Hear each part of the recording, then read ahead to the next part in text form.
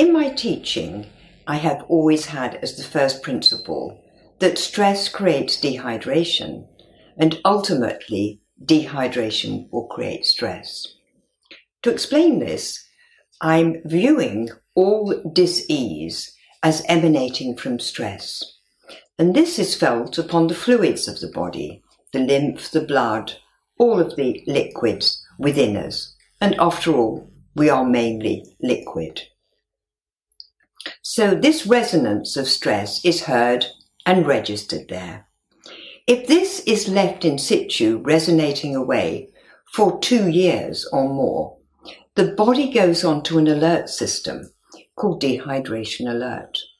And if dehydration alert becomes quite profound, it will create stress. So we have the situation where outer stress is registered on the physical body, on the physiology and the biochemistry of the body. And if that is sufficient, it will create stress. And so we can see how the so-called incurable situations, diseases, are rather like a catch-22 situation where you have stress creating dehydration and dehydration from within creating stress.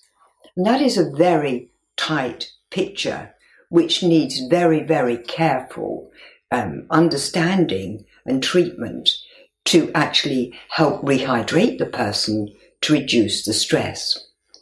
And it's worth mentioning that in the East, the water element, the kidneys and bladder, as they refer to it, the fluids in the body are the central nervous system, which is really a very neat way of looking at it because only water can hold clear messages.